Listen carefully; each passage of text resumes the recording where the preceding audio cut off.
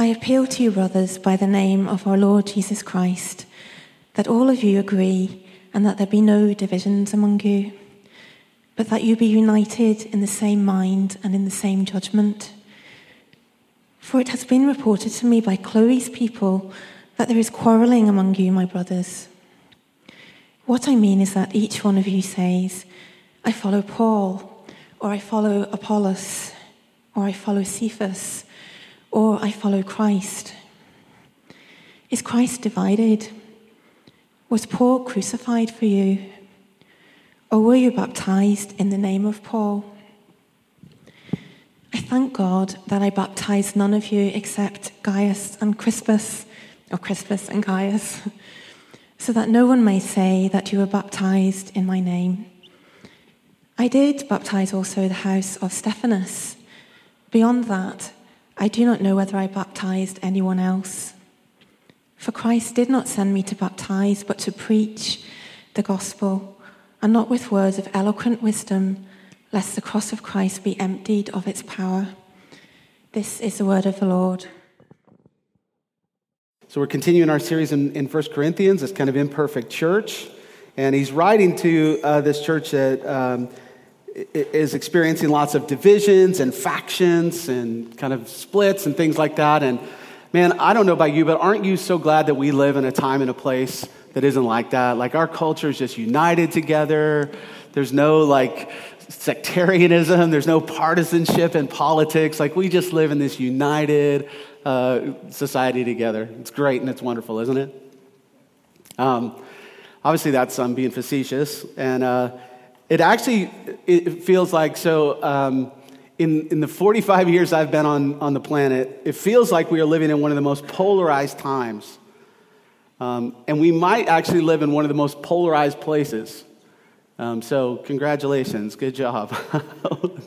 This is our lot in life that we have, right? And we will polarize over everything. Anybody remember this? We have an image up here on the screen. This went viral a while back. Remember this?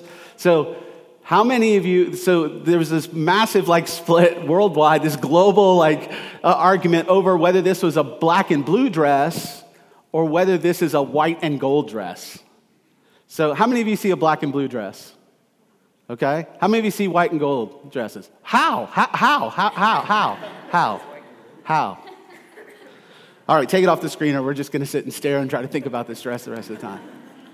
Right? So I'm being silly in that, but we really are quite polarized. Not just within the church, but just our culture at large.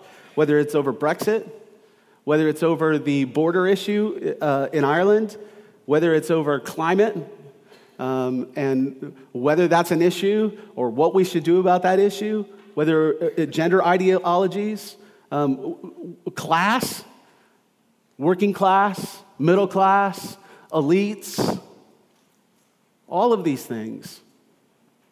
Bojo, Trump, whatever it may be. That's a thing, right? Yeah. We divide over all of these sorts of things. We want to identify with certain things, and then we want to use that identity to divide ourselves. But deep underneath, we all long for unity. We all long for this harmony, this integration. No one wakes up in the morning longing for disunity, chaos, disintegration. We would love to live in a unified community of shalom, where we sacrificially love one another. Shalom is this word in the Bible, this Hebrew word that really is this. It tries to encapsulate this idea of peace. Not just peace, though. It's universal flourishing. It's wholeness.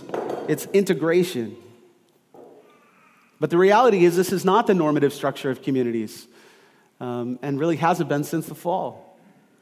But as we read the Old Testament, these prophets dreamed about the day when all the things that were corrupt and broken would be rebuilt, where the rough spaces and places would be made smooth and straight, that there would be this humility in place of arrogance, that peace instead of conflict and warfare, this imagery of lions and lambs laying down next to each other.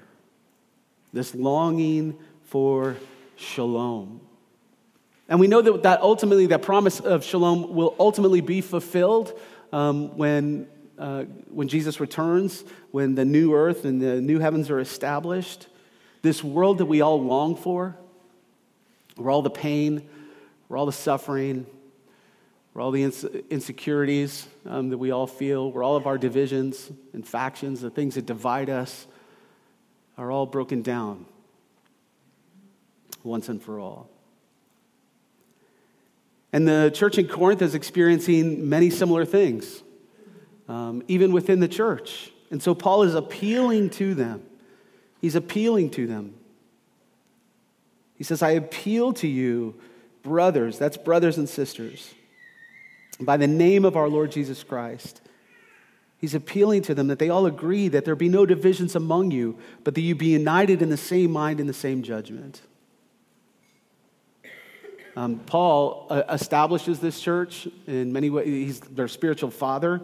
And so I kind of chuckled when I read this because it reads like a dad appealing to his kids to stop fighting, of which is my life at the minute, right? So our two youngest are close in age, and depending on the moment of the day, they're either best mates or arch nemesis. And there's this parental tenderness that Paul comes with, but also this kind of solemn authority as well. He's appealing to Jesus. He's invoking the name of Jesus. And there's a sense of like, I will pull this car over right now if you don't stop fighting. And he instructs them a few things in this opening verse. He instructs them to agree. This word in the Greek, it means to speak the same. They were to speak the same. It was a political term used to describe political parties that were free from factions. They should be speaking the same. That they shouldn't have any divisions. This word is schismata. It's the word that we get our English word schism from. There shouldn't be any schisms within the body of Christ. He's appealing to them to find new methods of relating to one another. Not to always go looking for an argument. Anybody love a good argument? Yes. That's why me and Tom get on so well. I love a good argument. Was on the debate team when I was in school. Like I just love a good, robust, intellectual wrestle. And there can be good things that come out of that, but there's a dark side to that as well. Always looking for a fight, always trying to be a contrarian, always trying to find the other way to oppose. He asked them to be united in the same mind and judgment. They are to communicate with one another to get on the same page. He's appealing for them to adjust their opinions, to adjust their worldview, to be in line with the gospel. We see Paul do this in other places, even with Peter. He has to bring them back into line with the gospel.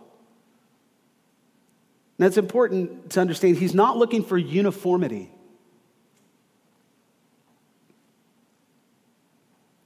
He's not asking them to be identical, but he's looking for harmony about the basics and the fundamentals of the faith. There should be the things that we're in agreement on, the basics, the fundamentals of the faith, the apostolic teaching is shorthand that the scripture uses. Apostles' Creed kind of stuff, that we should all be in agreement in that. And then how then we press out together should be in harmony. There might be things that are going to look a little bit different. He's appealing for their mind to be shaped by the gospel, to have a mental kind of framework that is the same. And out of that framework, then they're to arrive at judgments that are in line with the truth of the gospel. So there's this path to unity. There's agreement, there's mended relationships, there's intentional, harmonious life together. And it's being intentional with that. That doesn't happen accidentally. We have to intentionally, as much, Paul would write to another church, as much as is possible with you to live at peace with one another. And he makes this appeal because the church was coming apart at the seams. It had broken into factions. Some thought that when you and I when different people in the Corinthian church had different visions for the way the world was supposed to be, that there couldn't be unity. There's this obstacle to unity. And Paul's trying to break through this obstacle. Corinth, this letter that he writes is actually a response to a letter that they wrote to Corinth. So the church doesn't have the New Testament yet. They received one part of it when he wrote this letter back to them, right? So if they have questions about the implications of how the gospel plays out, how they're supposed to live their faith out, they would write to the apostles. They would write. And so they write to Paul, and they ask him about things like spiritual gifts. They were having some issues around the Lord's Supper, clarifying things around the resurrection, bodily resurrection, things about marriage, all of these sorts of things. So they write asking about that, and Paul responds to that letter with this letter, but he starts with something they didn't ask about, but something that he had heard about. And it was this disunity. How can we go on to address these other issues when you guys are split up into factions already? And so he hears from Chloe's people. So Chloe is more than likely a wealthy businesswoman from Ephesus. That's where Paul is as he's writing to Corinth. And more than likely she has business interests in Corinth. So she has people, she's traveling between the two, has people that are a part of the church in both of those cities. And the report comes back to him through her that the church is being divided. It's splitting up into these different factions. And there's these horizontal factions. The horizontal relationships that we have with one another are breaking up. And so much so he says that they're fighting, they're quarreling. It's been reported to me by Chloe's people that there's quarreling among you. And how does he address them again? My brothers. There's a partisan spirit that had worked its way into the church. And there were several factors for that in this city. There was social stratification. So you had people of different kind of classes that were there. You had this philosopher-student loyalty. So this is one of the premier Greek cities of the time, known for their valuing eloquence, oratory skills and styles. You had these philosophers, and each of them had their schools with their students.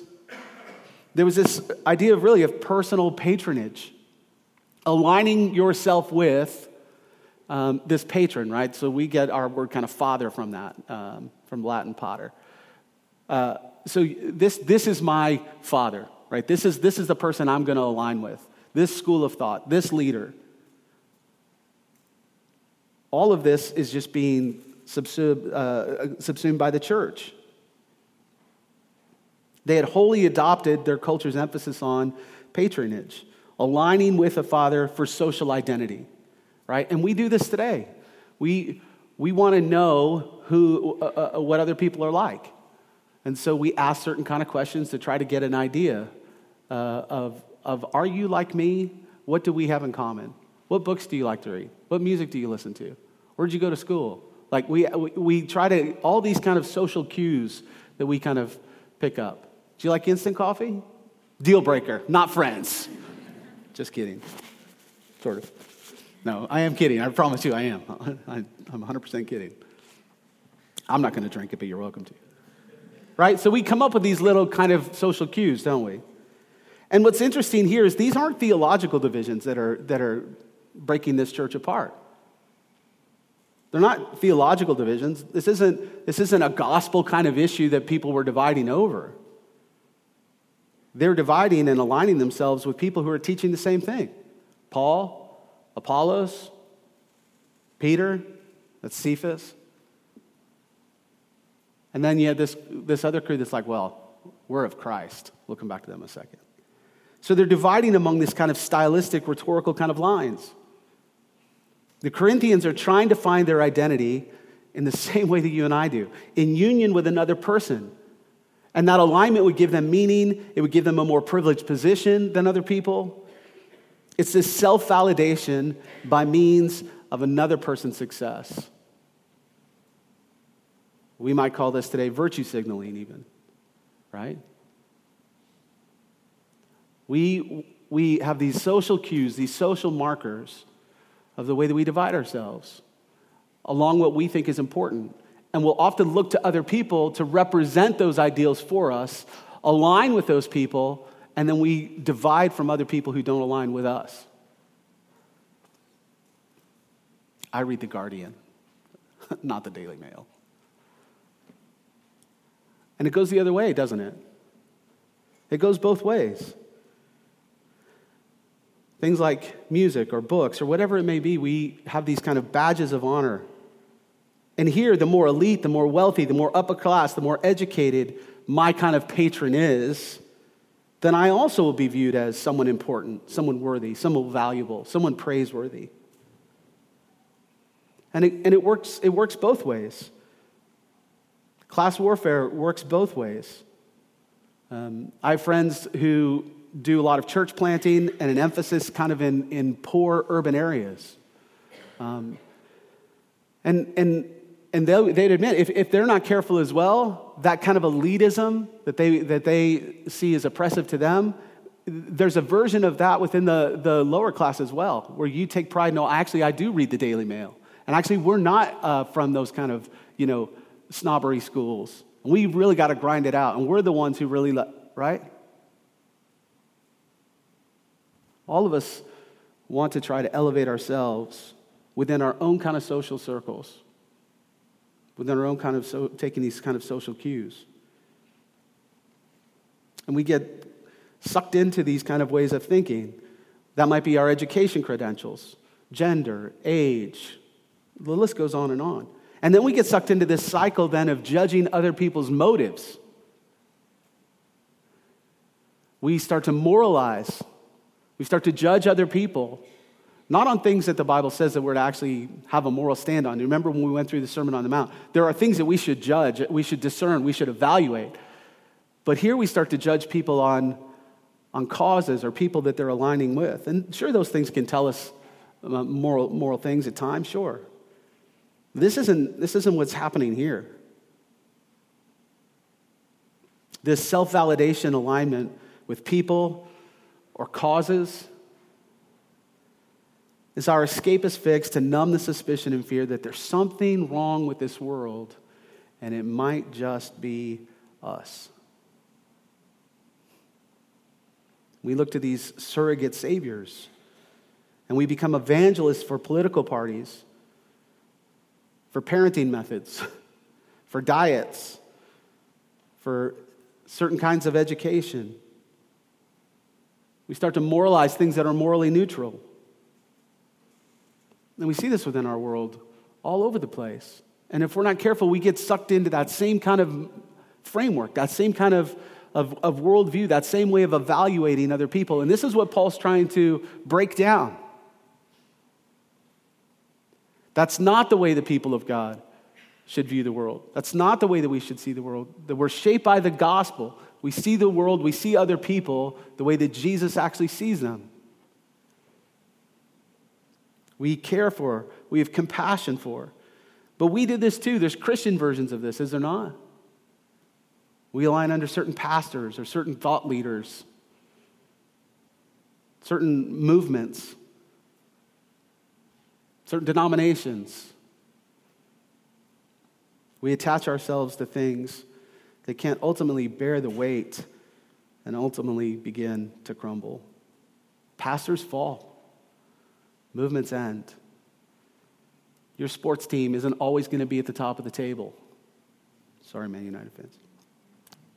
Your social ideology eventually fails and moves on. We have such short history. We have such short memory when it comes to histories. And this is what's happening here. Well, I follow Paul. No, I follow Apollos. No, Peter's the way to go. And then you have these people that actually I follow Christ. Right now, how are you supposed to argue with that? They just Jesus juked everybody. And so you're like, well, surely that should be that's right? We should be followers of Christ. But that's not what's actually happening here. They're actually using Christ as another way to divide off from each other, as another way to kind of look down upon. That's not an actual following Jesus. That's what Paul's trying to get them to do. Or a lot of times we can kind of use Jesus as a way to even distance ourselves because we're hyper-individualistic, anti-authority. I don't have to listen to Paul and Apollos, these leaders in the church. I don't have to listen to Peter. Jesus is my pastor. And that is true. Like, Jesus is the shepherd of all of us. But he's given us people to lead within that. So what's the root of all this horizontal kind of fracture? This fracture that we have with each other. How do we get to the bottom of that so that we can fix it? And what we'll see is the root of our kind of horizontal fracture is our vertical kind of fracture, our fracture with God himself. It's incredible to me that you start off with God and humanity, God creating this idyllic place that we could be in fellowship with him. And it's literally just like chapters into what our Bible is before we're like, nah, we're good. We're going to do our own thing. And then it's just a few more chapters before the first person actually dies because of it. So you have two brothers, Cain and Abel. And Cain kills his brother. Why is that? Why does he kill his brother? Well, as we read the story, he's angry with his brother. He's jealous of his brother because of his relationship with God is broken down. He's angry at God because God rejects his offering. So you know the story, right? Abel comes. Abel is a shepherd, and God has asked them to bring their first fruits, their best of their offering to him. And so this is what Abel does. He brings his finest choice lamb, this kind of spotless lamb, and he offers it to God, and God receives that and blesses him for that. Cain brings this really sweet vegetable tray, and God rejects it. Not because God's not a vegan, and it's not because it was fruits and vegetables, but because it wasn't his first fruits. It wasn't his best. He decided what he was going to give to the Lord. He decided what he was going to keep. He had a different vision for his world than God did. And God rejects that from him, and his anger then is kindled with God, but it manifests itself in his relationship with his brother. This vertical schism brought a horizontal schism. And we're like Cain. We've decided that our shalom is better than God's. Our way in the world, our vision for our life is better than what God has for us. We want to recreate. We want to rule our own world in the way that we see fit. And this really is the root of our relational problems. So how can this be mended? How can we have true unity? How can we have this holistic, satisfying, harmonic shalom where we lay down our causes, we lay down our attempts at self-validation, where we don't alienate people who aren't like us?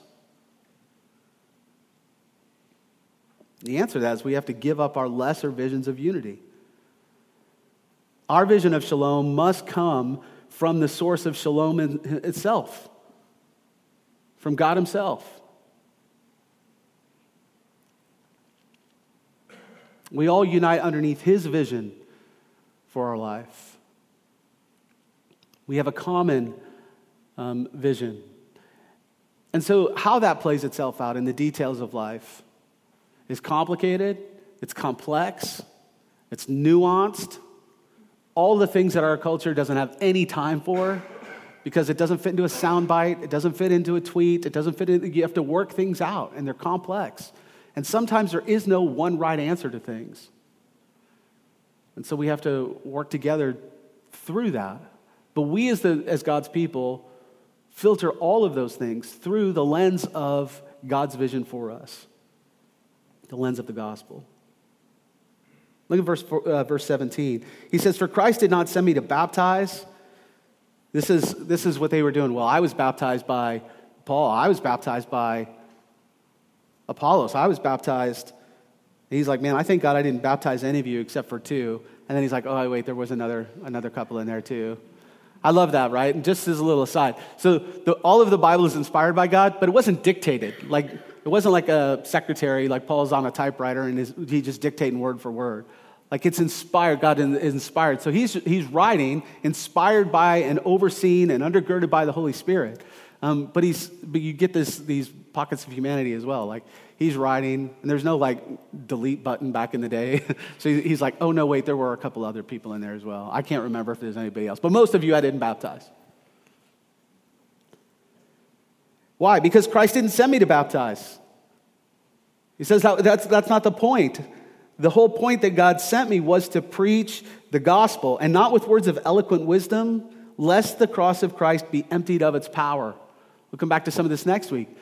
But the power of God is in the gospel. It's not in the eloquence. It's not in the delivery. It's not in how well-spoken he was.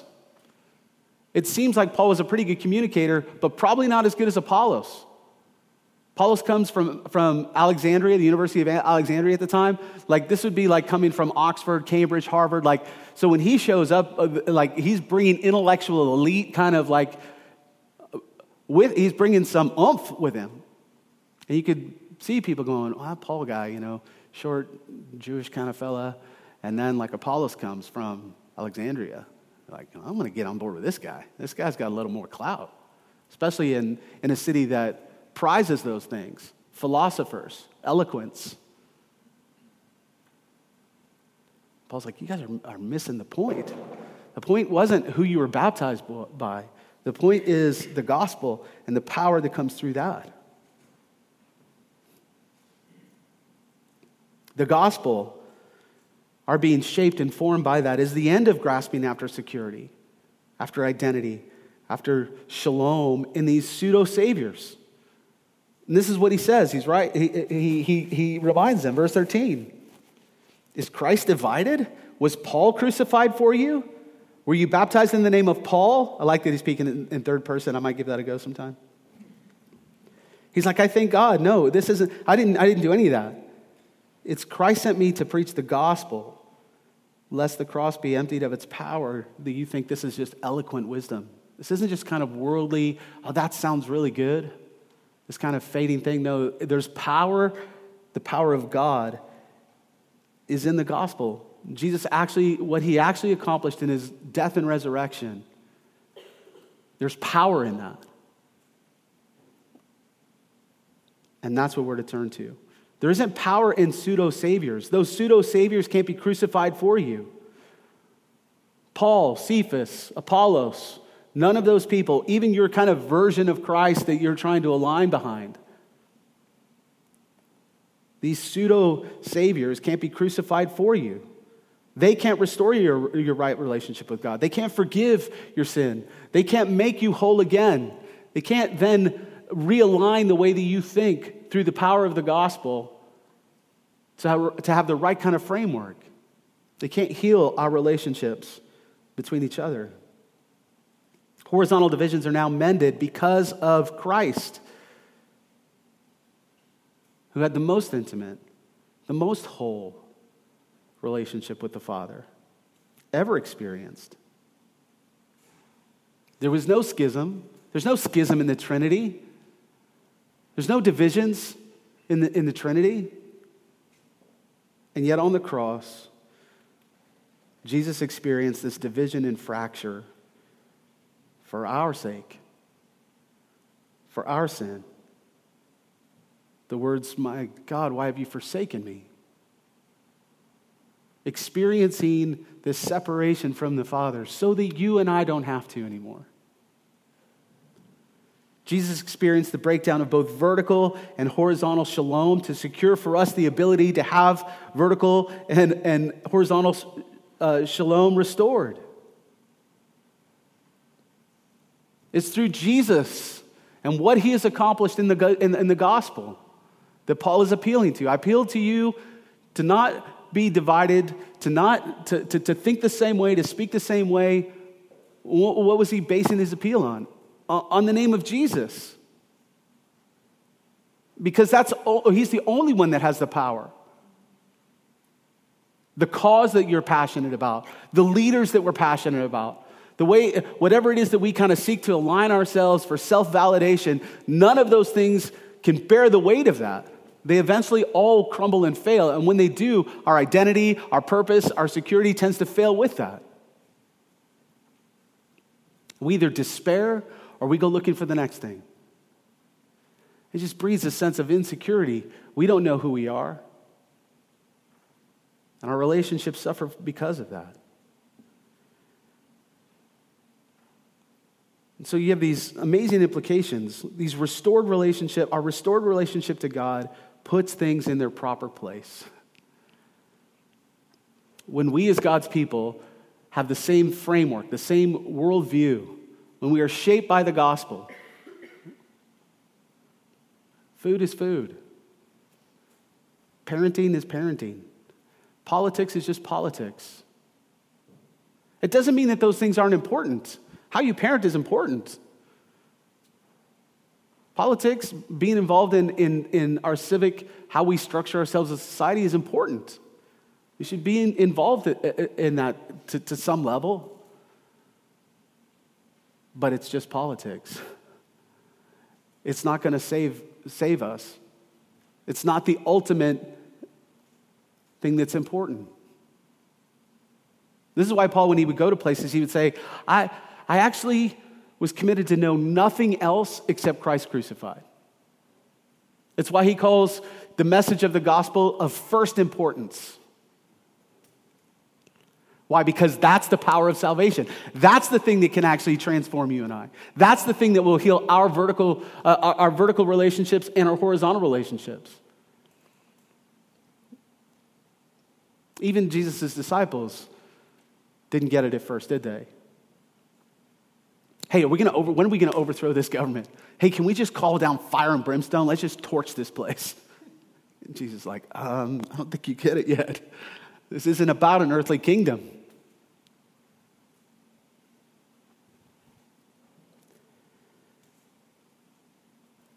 When we look to Jesus for our identity, for our validation, for our security, for our purpose in life, foundationally and ultimately, we never have to ask somebody else. We never have to ask some cause to be the source of our identity. We don't even have to look to ourselves to be the source of our identity. We never have to otherize people. We never have to themins anyone in order to feel secure about ourselves. Christians should be the most secure people in the world.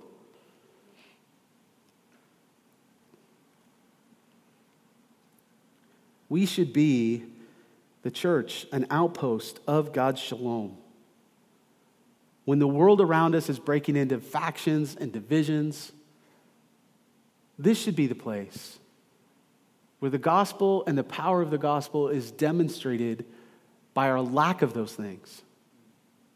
This can be a place that you can be a Brexiteer or a Remainer, and that's not going to affect our relationships with each other.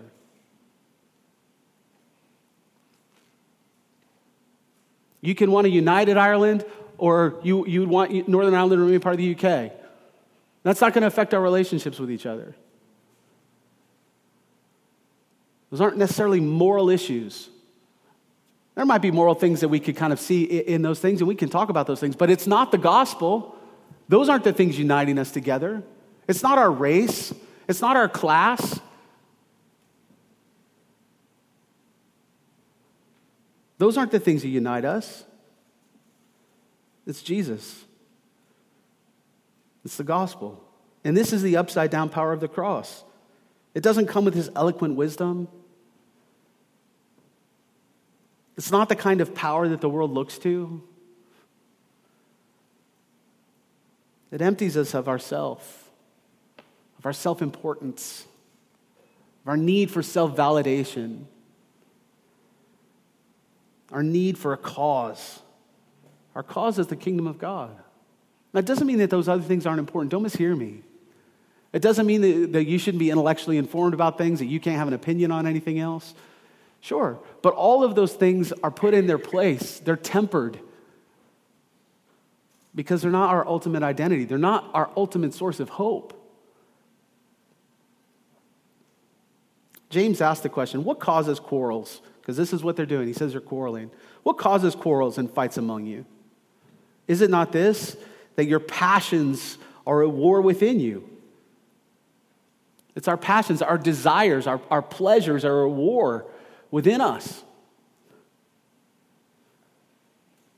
We desire, we don't have things, and so we murder, we divide, we covet, we fight, we quarrel. And this is what the gospel does, doesn't it? It reorients our passions.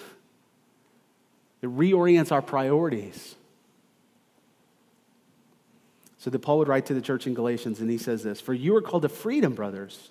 Only do not use your freedom as an opportunity for the flesh, but through love serve one another. For the whole law of Christ is fulfilled in one word, you shall love your neighbor as yourself. But if you bite and devour one another, watch out that you're not consumed by one another."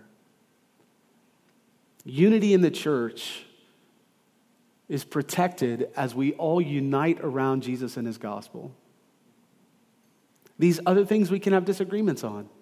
We can see the world a little bit differently. But those things are never to supersede. They're never to, I was going to say Trump. You just can't, he's just ruined it. You can't, those things are not the overarching way by which we relate to one another. It's like having disagreements within your family. We're still family.